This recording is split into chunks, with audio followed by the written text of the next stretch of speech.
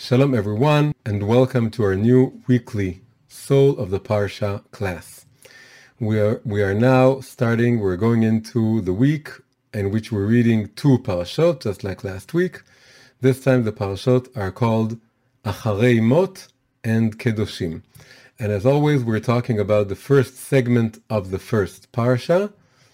This year we're dedicating to just the opening of the parsha. We want to open the parsha and just look at the first few verses and see what they tell us. And from that opening, very often it has to do with the name of the parsha. We learn something very fundamental, very deep, very important about the message of the entire parsha. And we want to see how it connects to our lives, our spiritual inner work. And our topic for today is the topic of spiritual ecstasy.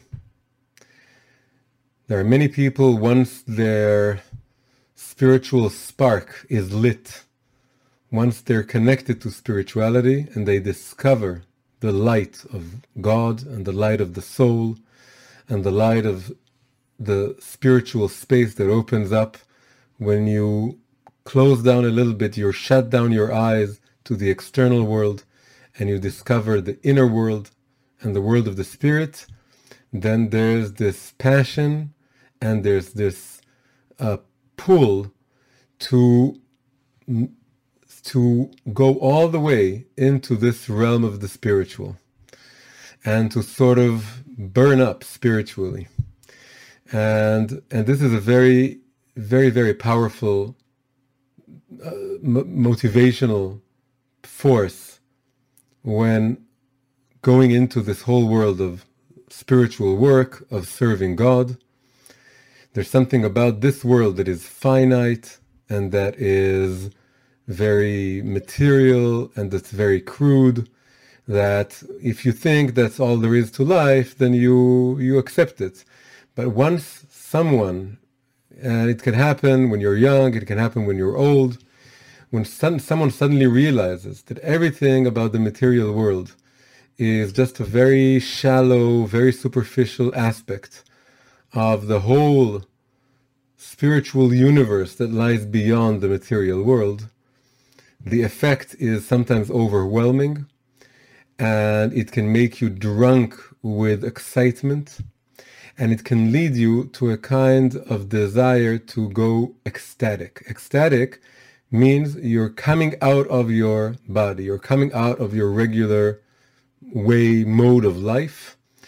And basically what this desire is, it's the desire to sort of melt into godliness, melt into the spiritual world and cease to be here.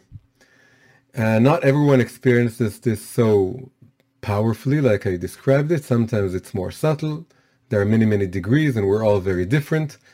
But this is something that's familiar, at least to some extent, to anyone for whom the word spirituality and the word faith and the word, higher worlds or realms, it means anything.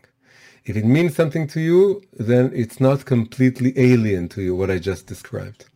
So this pull or this temptation or this force that's moving, operating within us, that wants us to sort of go up in flames, and like a fire, like a flame that wants to go up and leave the candle and leave whatever it is that holds it down and wants to go up into the higher realms.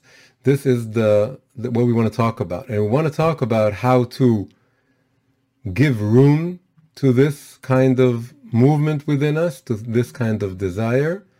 It's something that has a lot of place and it's very important, but also how to balance it, how to complement this movement with the counter movement, which is the movement of the return, and the return of the soul back to its body, back to the physical realm.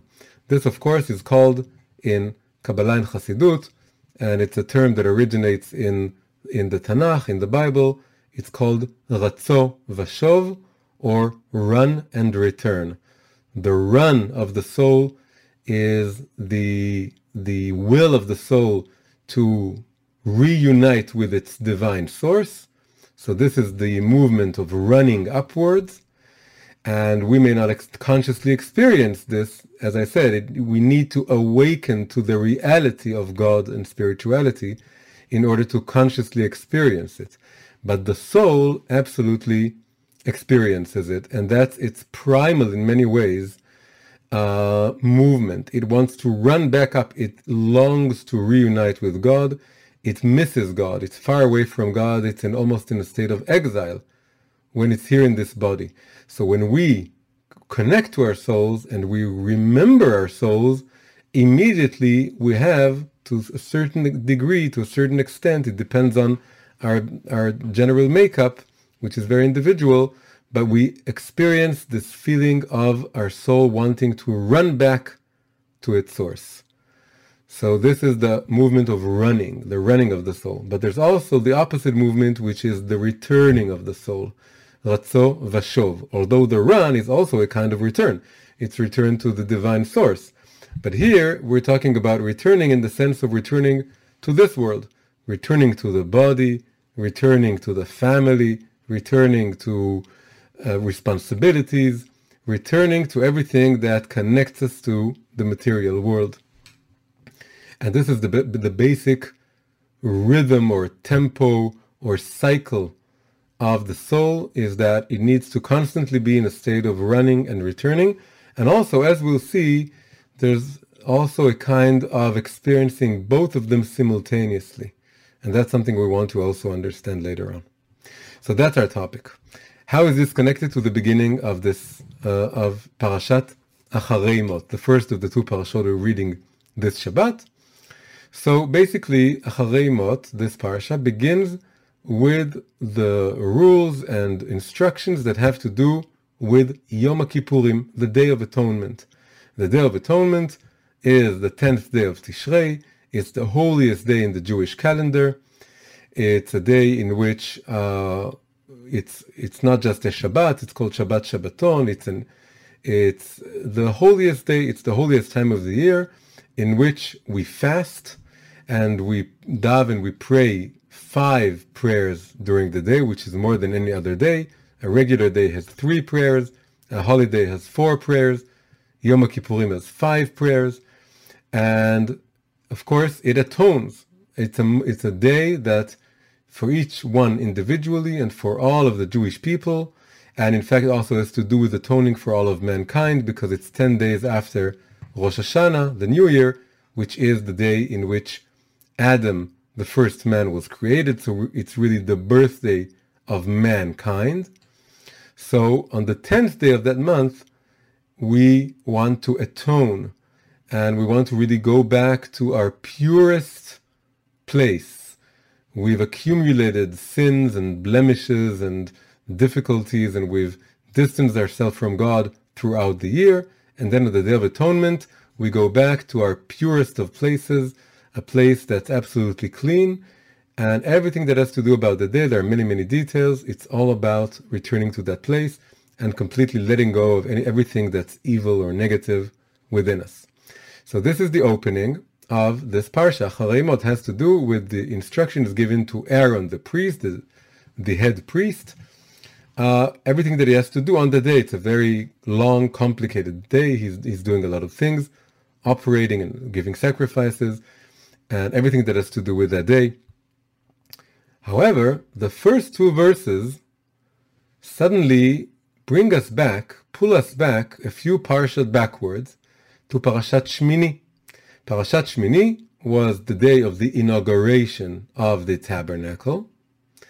After the Shmini is the 8th day, there were the 7 days of preparation, and then there was the 8th day in which the tabernacle was inaugurated, and fire came down or came out of the Holy of Holies, and the first sacrifices were made and being consumed by divine fire. And after that event, a tragedy, or what appeared to be a tragedy, happened. 2 out of the 4 sons of Aaron had 4 sons. They were all supposed to carry on his duty and to participate in his duties, and also to carry on after he passes away. two of the sons, their names were Nadav and Avihu.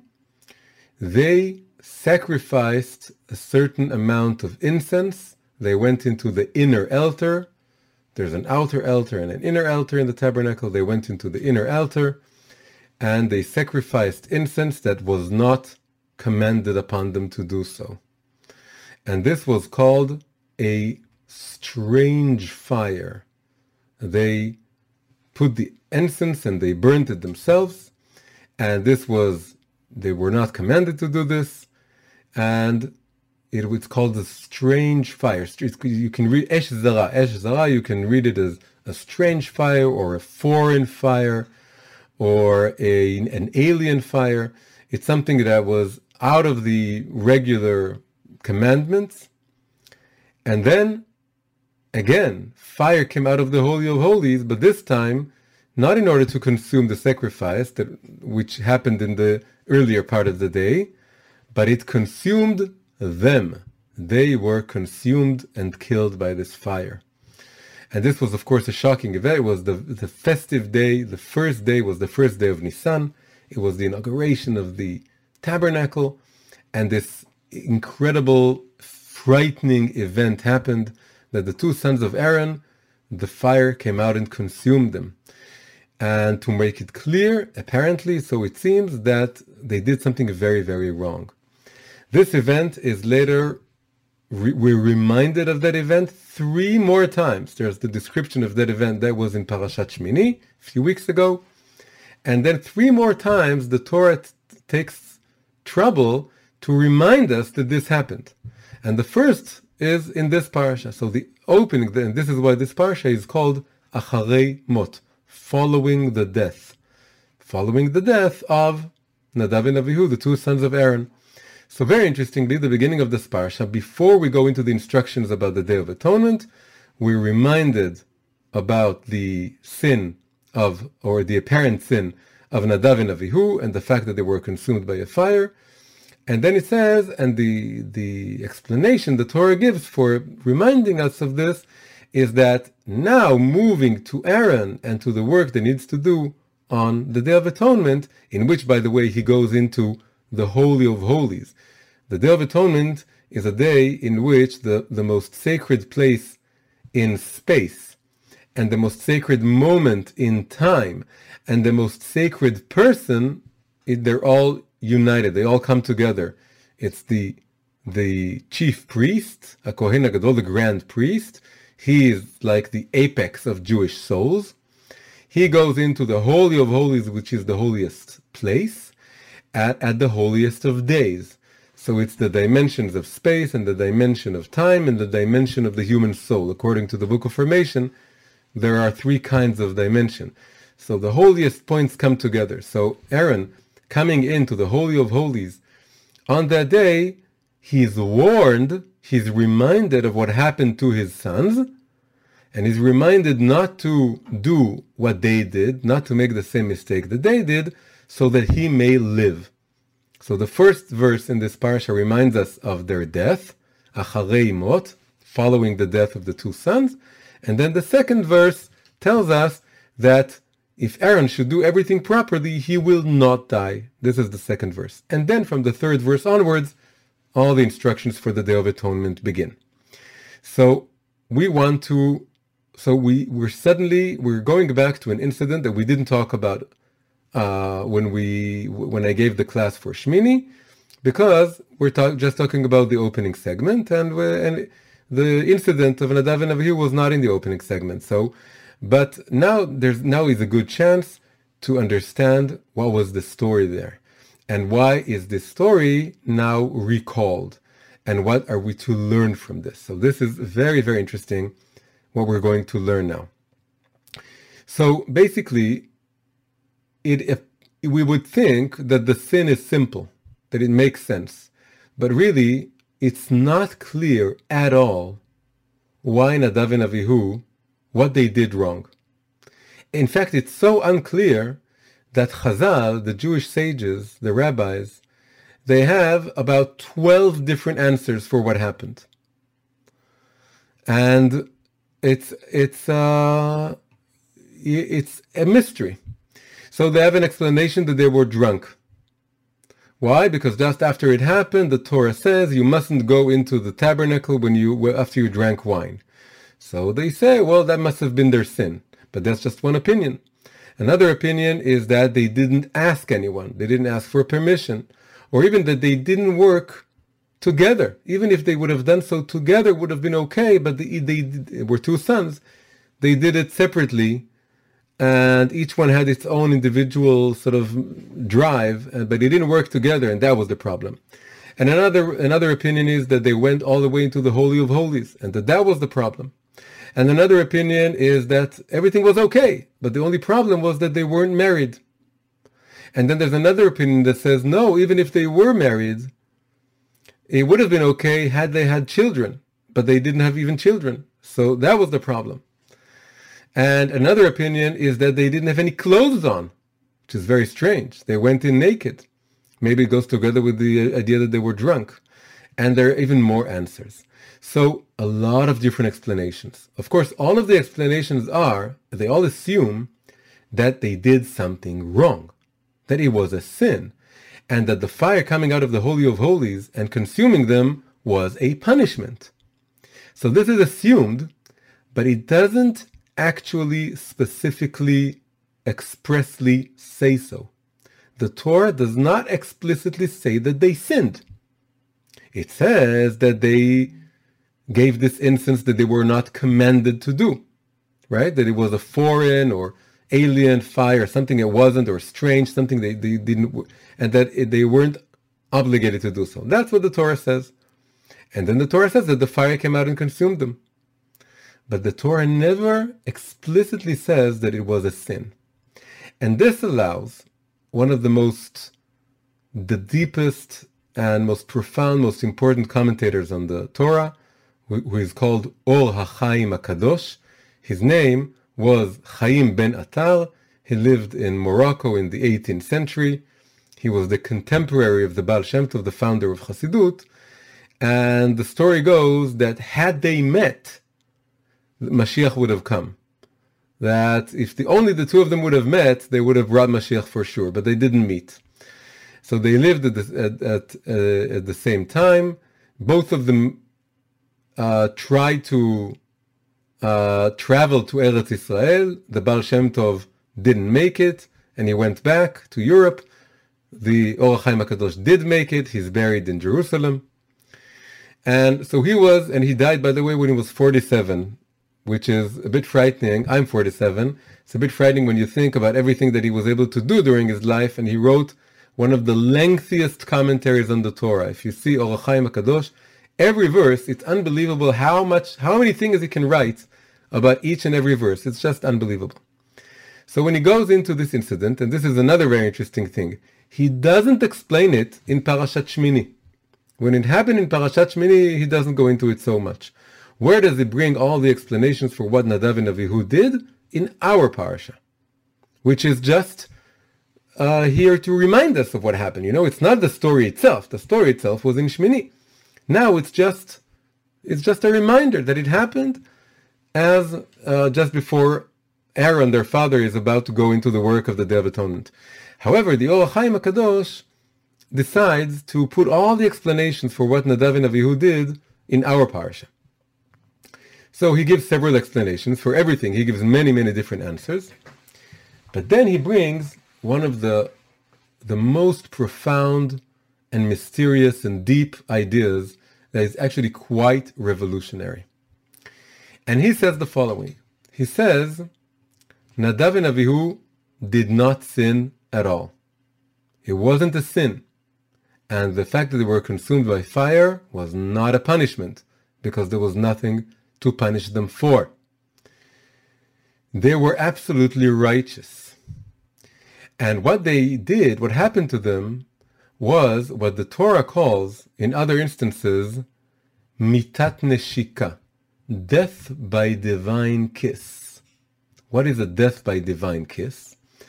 The Gemara says that there are, as we all know, there are many, many ways to die, and many forms of death and dying. And then the Torah says there are about 120 something, I don't remember the number. And then the Torah says that the best one The ideal way to die is mitat neshika, death by kissing, or death by divine kiss. And this is really, when you think, it's like someone dying in their sleep absolutely peacefully. Everyone would agree that this is the ideal way to go. And this is called, it's as if God kisses you. He doesn't hurt you, he doesn't give you an illness, he doesn't make you weak. He simply kisses you. It's the most gentle and pleasant of experiences. It's an expression of love. And then you're taken away in this way.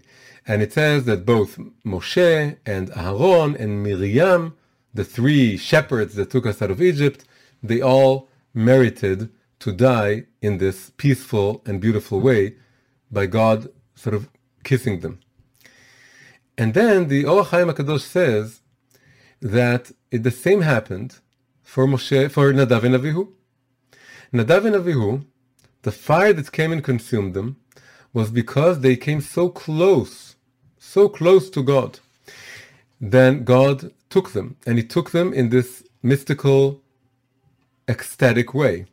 If you look at the verses, the verse that opens up this parasha, right, we said that it's Acharei Mot. Let me find it here.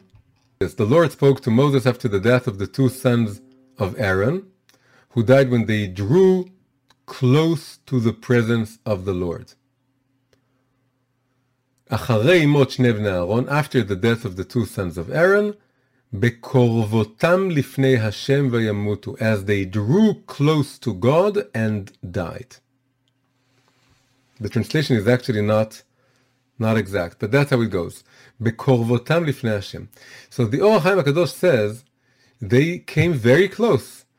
So you can the verb bekorvotam can be read in two ways. It could be that they sacrificed before God. Here it doesn't mention the fact that they did so without being commanded to. It just says bekorvotam. So it could be that they sacrificed, and it could be that they drew close. And this is how the Or HaChaim reads it. So he says they really became so close to God that He took them. And he says the big difference between death by divine kiss that usually happens is that usually it's God coming down to kiss the righteous man that He wants to bring up. For Nadav and Avihu, it was the other way around. They went up to kiss God. Right? It could be either God approaching the righteous person to kiss them, or it could be the righteous person approaching God to kiss him, so to speak. So it says it was a death by divine kiss, except it was them doing the kissing, not him doing the kissing. They came so close to God that they came into this contact with God, and then they were taken away, because this is what happens when you kiss God. And then he says something extremely rare, not just rare in his own writings, but rare in all writings throughout the commentary of the world of Torah. He says, and I'm going to do my best to translate this. He says they were very affectionate of holiness, and they came, as we said, close to God, close to this kissing experience. And then he says they felt that they were going to die. They knew that this was going to lead to their death, but they couldn't help themselves from getting closer to. And then he says 7 words. And it goes like this: to the devotion, I'm going to read it in Hebrew and then in English.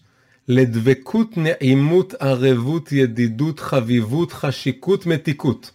So the best translation that I can come up with is cleaving or devoting, pleasantness, a sense of arevut is like a good taste or a good sound, something that's very pleasant to the ear or to the mouth. Yedidut is love. Chavivut is another word for love. Chashikut is a word for desire.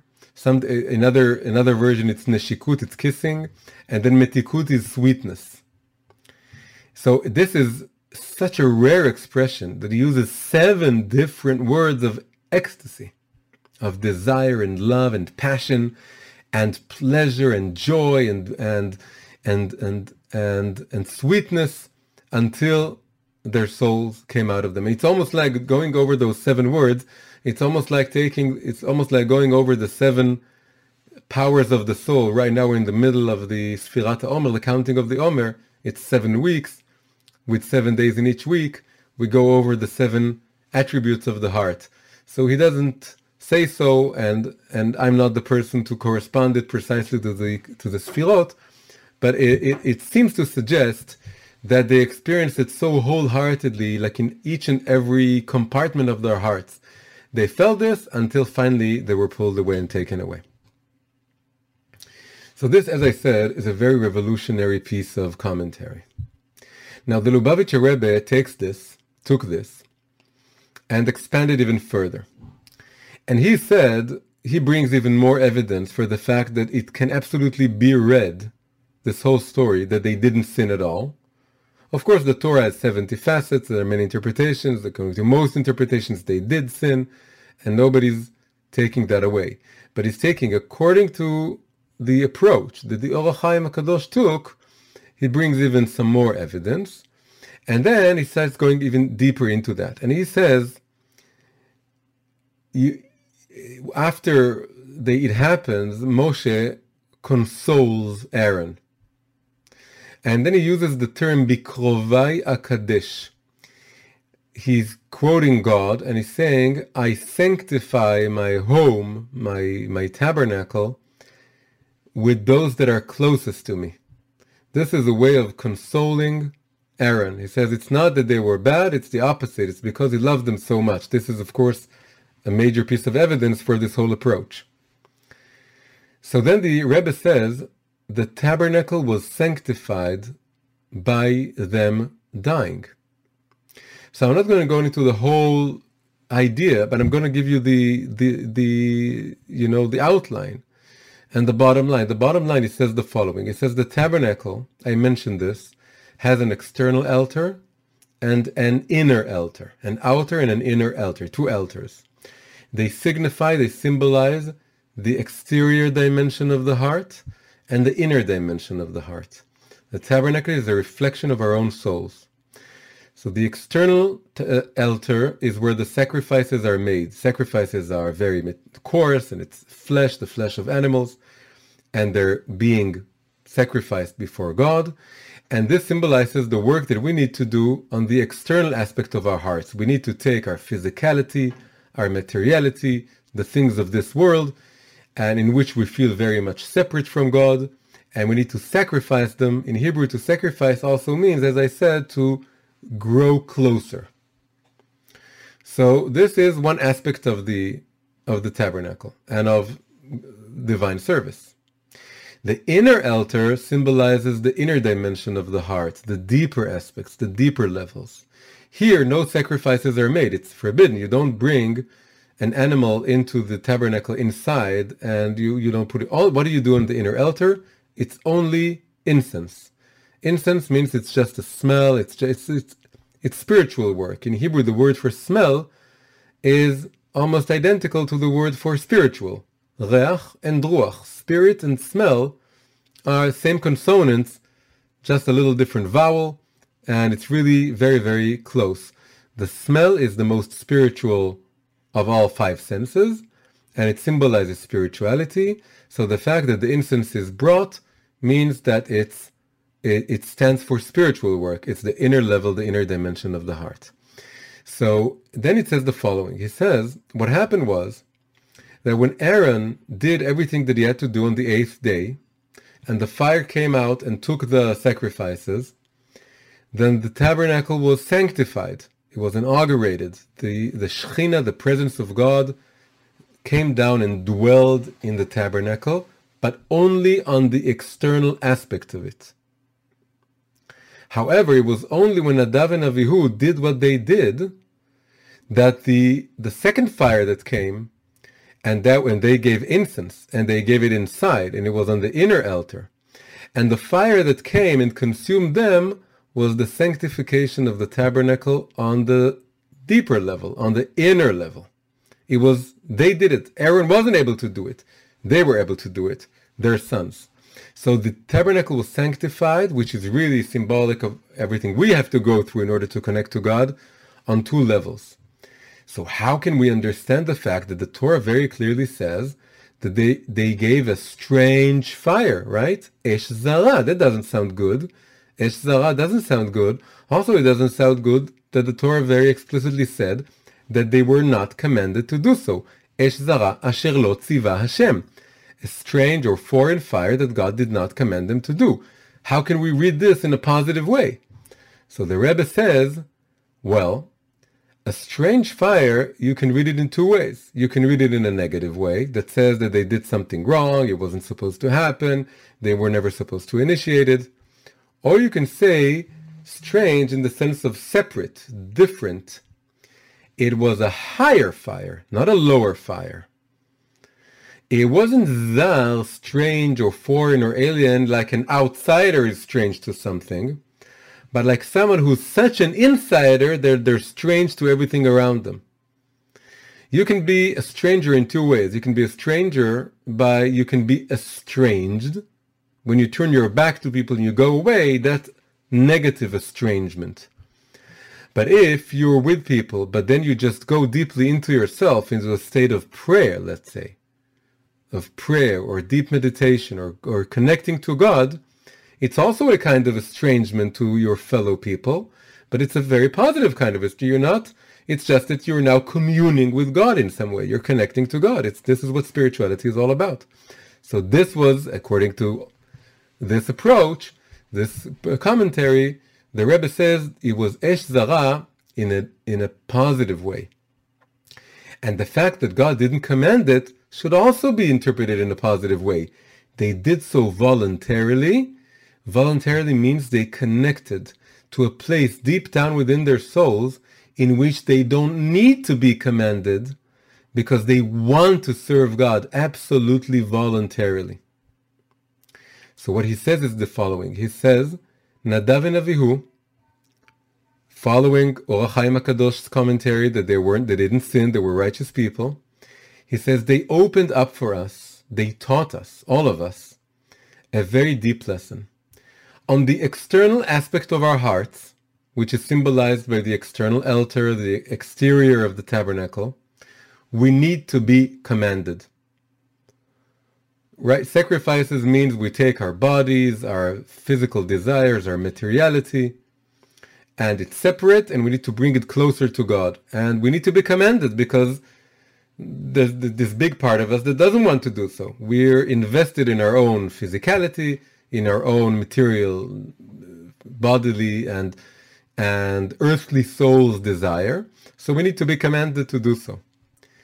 But on the deeper level, the level that is symbolized by the inside of the tabernacle and by the inner altar, we don't need to be commanded, because if we connect to that level within us, there's nothing we want more than to be close to God. We don't need to be commanded. We don't need to make sacrifices, which has to do with giving something up in order to come close to God. The word for incense in Hebrew, ktoret, is connected to the word kesher. Right? Shin and taf and also tet, the consonant of sh and the consonant of t, they go together. You can see this with words when you transition from Hebrew to Aramaic. Then many times what it was shin in Hebrew becomes taf or tet in Aramaic. The sh becomes a t. And there are many, many examples of this. So ktoret, the root is keter, and keter can be read as kesher, connection. So we're so connected to God on the level of our inner hearts, or the inner dimension of our hearts, that we don't need to be commanded. And Aaron was not able to open up this level. He was only able to open up the external level, the level of sacrifices, the level of coming close to God by giving things up, and that's a level we need to be commanded in order to do so. But there was something about his sons, although they were younger and less experienced and not married and didn't have children, and all those things, they were able, maybe it had to do with them being so young and there's having something maybe pure about them, they were able to connect to God from a voluntary place. So they were able to go into the tabernacle and give incense in a way that was, they didn't need to be commanded to do so. God was very happy with it. But what happened was, and this we're going to have to explain now, it cost them their lives, because they went all the way through this movement of running. They ran to God ecstatically, and God took them. He welcomed them, and something very incredible happened. They sanctified the tabernacle on the deeper second level. But again, they opened up something for all of us. And then the Rebbe comes full circle with why is all of this? We're told all of this here in Parashat Achrei Mot, which is an introduction to the Day of Atonement. He says, really, what they want to teach us is they want to teach us what's happening on the Day of Atonement. What's the work of the Day of Atonement? The work of the Day of Atonement is that we all need to be connected to this highest level within us. I mentioned the 5 prayers. The 5th prayer corresponds to the 5th level of the soul, which is the highest level. It's a level that is in constant unity with God. It's called the level of Yechidah, of unity, and it's one with God. This is the 5th level of the soul, and so it was absolutely connected to the fact that it's an introduction, or it serves as a sort of a preface to the instruction given to Aaron as to what to do on the Day of Atonement. But the preface is not a warning. You should watch out not to do what your sons did. It's the very opposite. You should watch out to do what your sons did. But now we want it to happen without you dying. Right? The previous reading was, this is what Rashi gives, is that the reason this is mentioned, the reason we're reminded of this story, is that now Aaron is about to go into the Holy and the Holy of Holies, and so he's warned not to do what his sons did. But now, according to this new reading, he's warned, or he's encouraged to do. Your sons taught you that you need to connect to a place in which you're one with God, and from that place you don't need to be commanded. You don't need to have sacrifices. You're there, and you need to teach this to all of the Jews, and the Jews need to teach it to all of mankind, that there's this element that in which we are absolutely connected to God, and it's our true desire and our true nature to serve God. We don't need to be commandment. Esh zara asher lo tziva ota Hashem, a strange, in a good way, fire, a fire that's so high that it's strange to this world. It doesn't enjoy this world. It doesn't find this world enticing in any way. It's strange in a good way, and God doesn't need to command it. We should also mention the fact that this word zara, zar, strange, could also be read, same 2 letters of zar, strange, can be read as zer. Zer is one of the words for crown. The tabernacle has many crowns. Zer, zahav, saviv, a golden crown that surrounds the altar, that surrounds there are several things that it says that there's a zer, zahav, saviv. And also zer, if you switch the letters, it becomes raz. Raz is secret. It's one of the synonyms for secret. Again, in a good way, it's the secrets of the Torah, the deep inner dimension of the Torah is referred to as razin, which means secrets in the plural, or razin the razin, secrets of secrets. So the raz has to do with the zar and with the esh zara. And the crown, of course, is the super conscious, the place of the 5th level of the soul where it's absolutely one with God. Now, so all this was given is this very important talk that the Rebbe gave, in which he expounded upon the Or Chaim HaKadosh's interpretation that it wasn't a sin, and then he reconnected it back to the Day of Atonement, and he says they gave us an important lesson. But now something is still missing from this whole story. What's missing is, and we have it a little bit, is that we were now basically taught that the movement of running all the way up to being consumed by divine fire, we turned it from a bad thing into a good thing. By the way, we need to remember there's also the regular interpretations. Nobody is erasing them out of the books. They're there. So obviously this is a risky thing. But now we have this other interpretation that says that it can be seen as absolutely a good thing, and they were absolutely righteous and holy, and they opened something up. They opened this level of service, this level of connection to God that nobody was able to open before them. And we need to be reminded of this every Day of Atonement, and in many ways every day, because the Day of Atonement is the holiest day, and the Holy of Holies is the holiest place, and the Grand Priest is the holiest of people. But all this needs to be included in all of the places, all of the moments, and all of the people. We each have a little Grand Priest inside of us, and a little Holy of Holies inside of us, and also a certain place that we can call the Day of Atonement. By the way, this is now, whoever is studying the Daf Yomi, the page-by-page learning of the Talmud, now it's the tractate Yoma, which is the tractate that has to do with the Day of Atonement. We're nowhere near the Day of Atonement, but here we're learning about it. It means that every time of the year we need to be connected to this. So they opened up this amazing thing. But what's painful, of course, about all of this is that they died. And the whole purpose of now putting this in the beginning of this parsha, which is named after their dying, Acharei Mot, after their death, it's to serve as an introduction to the second verse, and the second verse says, but now you, Aaron, need to go in there, and we don't want you to die. And of course, this is the main message of all of it. We want to somehow incorporate what they did and went through and experienced, and their desire with those 7 incredible words of the desire and the sweetness and the pleasure and the love. We want to experience all this without dying.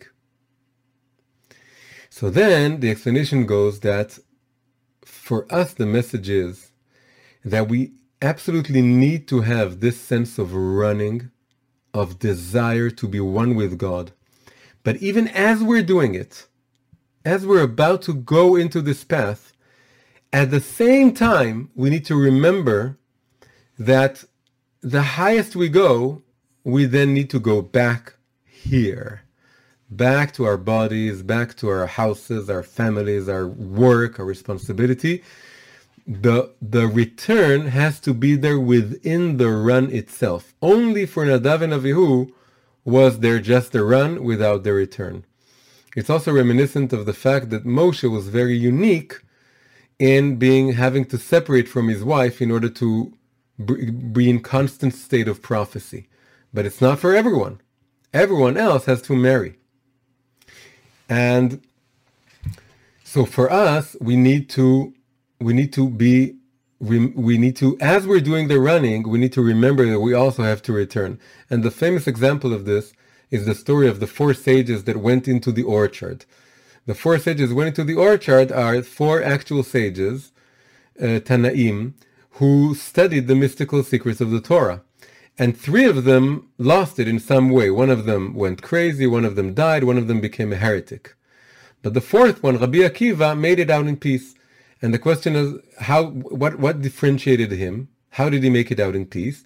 And the answer is that if you read the story closely, it doesn't just state that he came out in peace, it says he came in it in peace, and he came out in peace.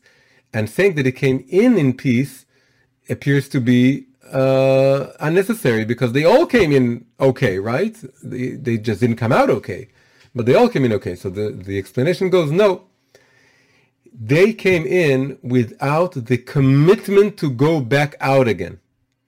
They entered the mystical orchard without deciding firsthand, without deciding, without having the preliminary decision, commitment to go back. But Rabbi Akiva did have this commitment. As he was running, in his mind, he was already returning. The day he went into the orchard, the day he started learning the secrets of the Torah, he made like a decision to himself, a commitment. Whatever I learn, I'm not going to lose myself in the orchard. I'm going to go back to the regular, sane world of, no mysticism and no spirituality. I want to be grounded and connected to this world. And that's what made him survive this mystical orchard. So the same goes for us. We need to do this movement, this motion of going in, of running, and at the same time be committed to going back down. Now I want to share with you something that is very illustrative of everything that I was really aiming at with everything that I told you so far. So the story is like this. 2 years ago, exactly 2 years ago, I spent 2 months in India with my family. We went to a Chabad house, actually 2 Chabad houses in 2 different places in North India, to do what people do in Chabad houses, to give classes and to do the Passover, Seder, and all this. And all around there was a lot of Hinduism going on, and also a lot of Buddhism going on.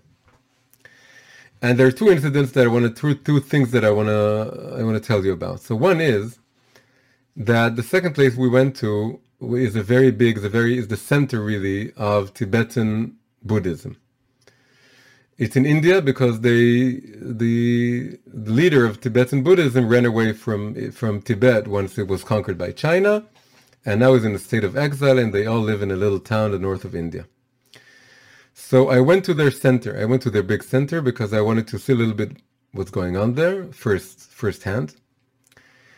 And now the story is that it's been several decades since the Chinese conquest of Tibet, and it's still under Chinese rule. And for them, they're in a state of exile, and they still long and hope to reclaim their land. Now, every once in a while, and I think it happened so far about 160 times, is you have a certain Tibetan monk who, wanting to demonstrate or remind the world about this situation, he goes and he burns himself up physically. He pours down kerosene on himself. It's called self-immolation, and he burns down. And they have this little museum, and they have pictures of them. And so far, so it happens, several times a year, on average. And they have pictures of them. Nobody would ever say that it's encouraged or that you should do it, because I don't know of any civilization that, including Buddhism, that is pro-suicide. Nobody would tell you that suicide is a good thing, that you should do it. However, they come very close to this. They come very close to this because if you go into their center, the temples themselves, it's forbidden to go into for a Jew. But you don't need to go to the temple. You go into their place, and you see this huge statue of a monk burning up. It's a statue, and it's this huge statue. And it's also the main thing. It's like the focal point of the museum that they have for their tragedy and their political struggle. So this image of a burning man is something that and one of the things is that it creates attention. You can't. It's such a powerful image. It's a terrifying image. And they made it the central image that they have there. They have this huge statue of a burning monk. And of course, it's symbolic of their culture burning and their protest. But ultimately, you have this picture of this monk that is burning up. And I thought to myself, really what this is this is an illustration of running without returning. And the root for this is in Nadav and Avihu. They were consumed by fire. They were consumed by fire. But we believe that everything in the world has its root in Torah. That the Torah is the word of God, that the Torah is the embodiment of godliness in text form, in story and commandment form. And so, leit milta de lo remiza beoraita. There's nothing in the world that is not at least subtly alluded to in the Torah. Of course, the Torah doesn't have almost everything in the world. It doesn't have because it's a small book. But everything you can find a subtle allusion to if you go deeply enough. So, and this allusion is like the root of this external phenomena. So if you think about this image of someone who's burning up, and that burned himself up, it wasn't an accident, then of course you can find it. You want to find the root and the root has to be positive. It's within this reading of the story of Nadav and Avihu, that it wasn't a sin, and they brought themselves to the divine kiss, and then they were consumed by divine fire, and then they were being taken away, and they actually burned up. Except in our story, this is something that was only twice in history. Maybe you can say there's something a little bit about maybe Elijah the prophet coming up that's similar to this. But then this whole idea moves, and this is our parsha, Acharei Mot, after following the death of them. We are now taught, Aaron is taught, we all are taught, that we need to incorporate this passion to burn with love for God into a system that also has the element of returning and landing and going back into this world. And what happened in that place in India, this Tibetan Buddhist center, is that they really sanctified in many, many ways their running without their returning. And this very much has to do with their ideals. Their ideals are that if you want to be really holy, right? Our second parsha this week is called Kedoshim. Has to do with being holy. If you want to be holy according to what they call holiness, you mustn't marry and you mustn't have children. Of course, this goes for a minority of monks. But their spiritual leader never married, and of course doesn't have children. And all the monks don't marry and don't have children. And then if you're not up to that, then you should marry and have children. And of course they wouldn't be around if there weren't some people to marry and have children. But their ideal is not to marry, not to have children. And it goes together very much with this picture of a burning man. Now this has made its way very deeply into Western culture and what we call now New Age culture. New Age culture is, of course, modern Western civilization trying to reclaim its lost spirituality and looking around for ancient religions and pagan religions and Eastern religions, especially Eastern religions, as a source of inspiration for reawakening the spiritual aspect of humankind after the West became so materialistic. And the biggest New Age festival in the world, the biggest annual New Age festival in the world held in the United States is called the Burning Man Festival. And what they have there is that it's a few days, it's a lot of workshops and dances and whatever, and then at some point they have this huge effigy, this huge wooden statue of a man, and it's burnt. It's not an actual person, and it's all symbolic, and it's all in order to awaken this movement of our own soul burning up with desire to connect with something higher. But it's called the Burning Man Festival. And the pinnacle, the peak experience at the last day is when they burn up this huge effigy.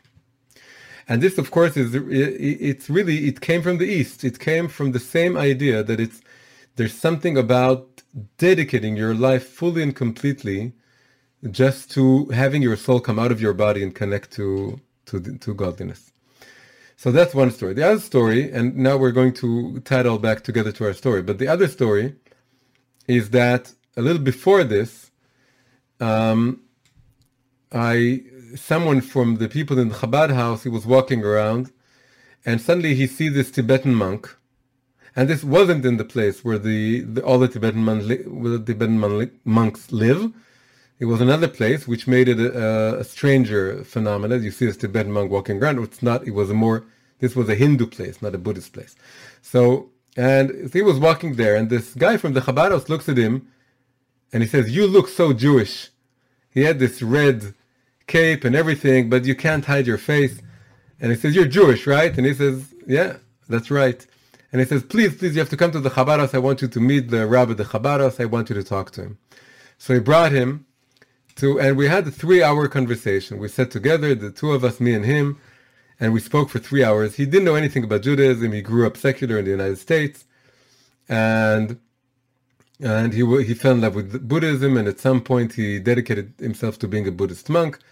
He was 50-something years old, never married, never had children, and is not planning on doing so. Also doesn't have any possessions, doesn't have any money. He went all the way into being a monk. He had a cell phone that he bought for like $15 that he could, connect to, and because you need a little cell phone. but he actually doesn't walk around with money, and he builds on having charity, and he goes from ashram to ashram where he can spend the night. And he went to India to go on this kind of tour to follow the Buddha's footsteps and to all the places that he went to, and then he's going to go back to the United States where he lives, and he teaches in some Buddhist monastery. So we had this long conversation, and at some point it revolved all around the topic of marriage and having children, because that's maybe the biggest difference you see, or one of the biggest differences. It's not the biggest one. The biggest one is that they don't believe in God. Buddhism is a religion it doesn't have a God, and it's just about spirituality without a God. It's an atheist religion in many ways. So we spoke about many things, but when we spoke about having children. And then he says, ultimately what he said was that Buddhism is all about non-attachment. You don't want to be attached to the material world.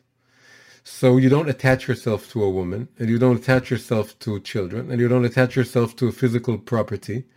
You don't own a house or own anything other than the clothes you wear and the $15 cell phone or whatever it cost.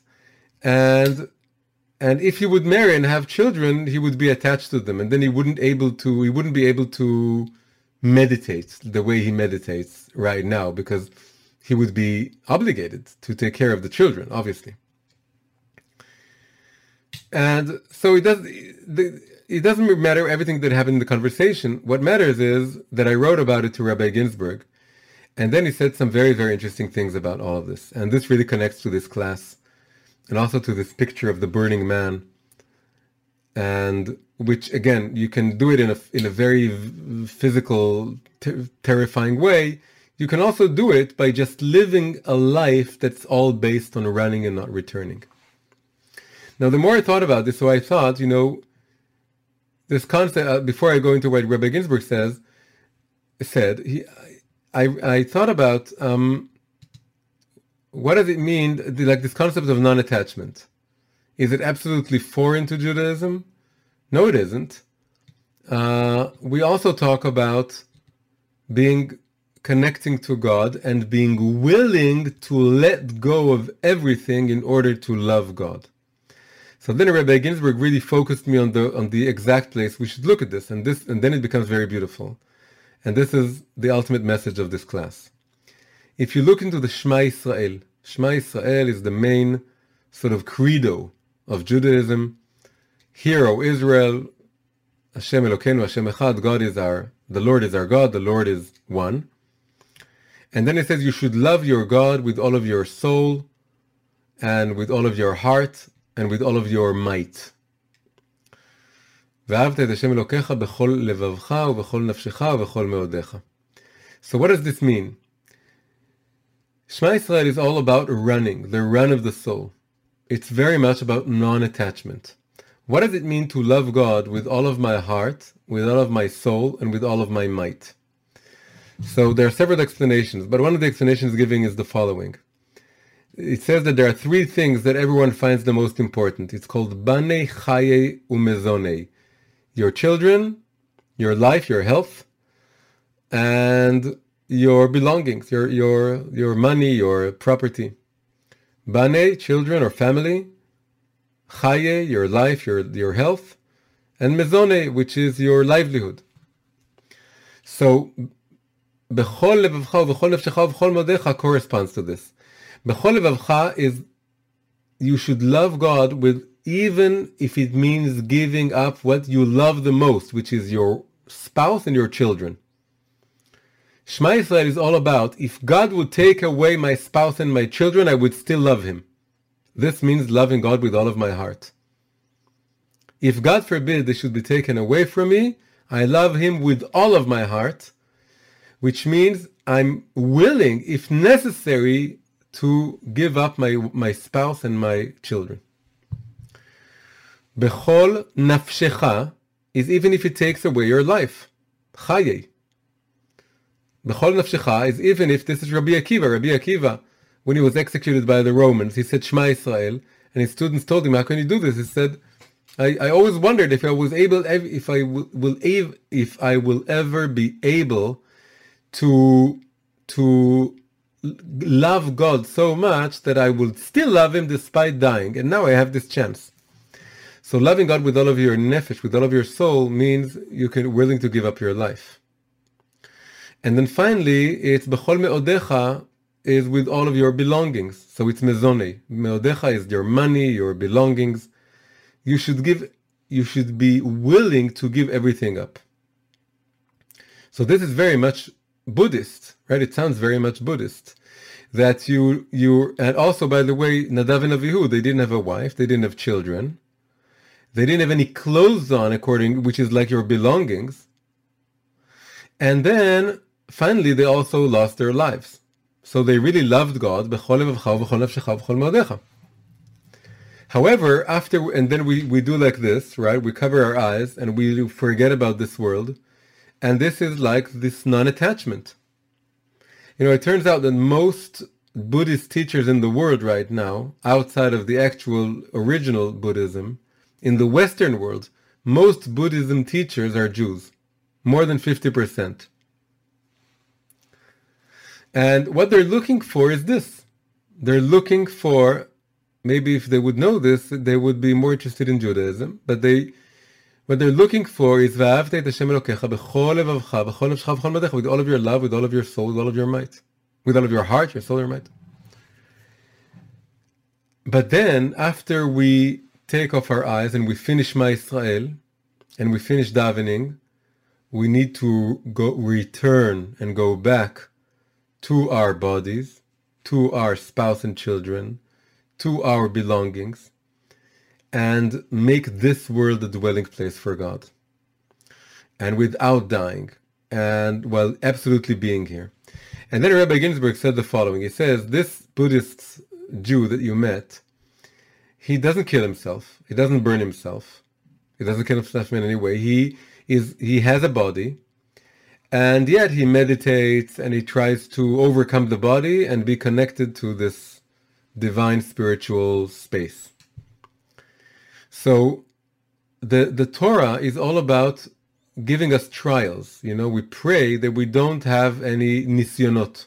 Al tivi'eni lo lidei nisayon velo lidei bizayon. Please God, do not put me in a situation in which I'm tried, in which I'm put in a trial, because it's hard.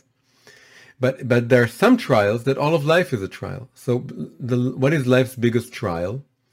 Is let's see you connect to God with a body and with a family and with physical belongings.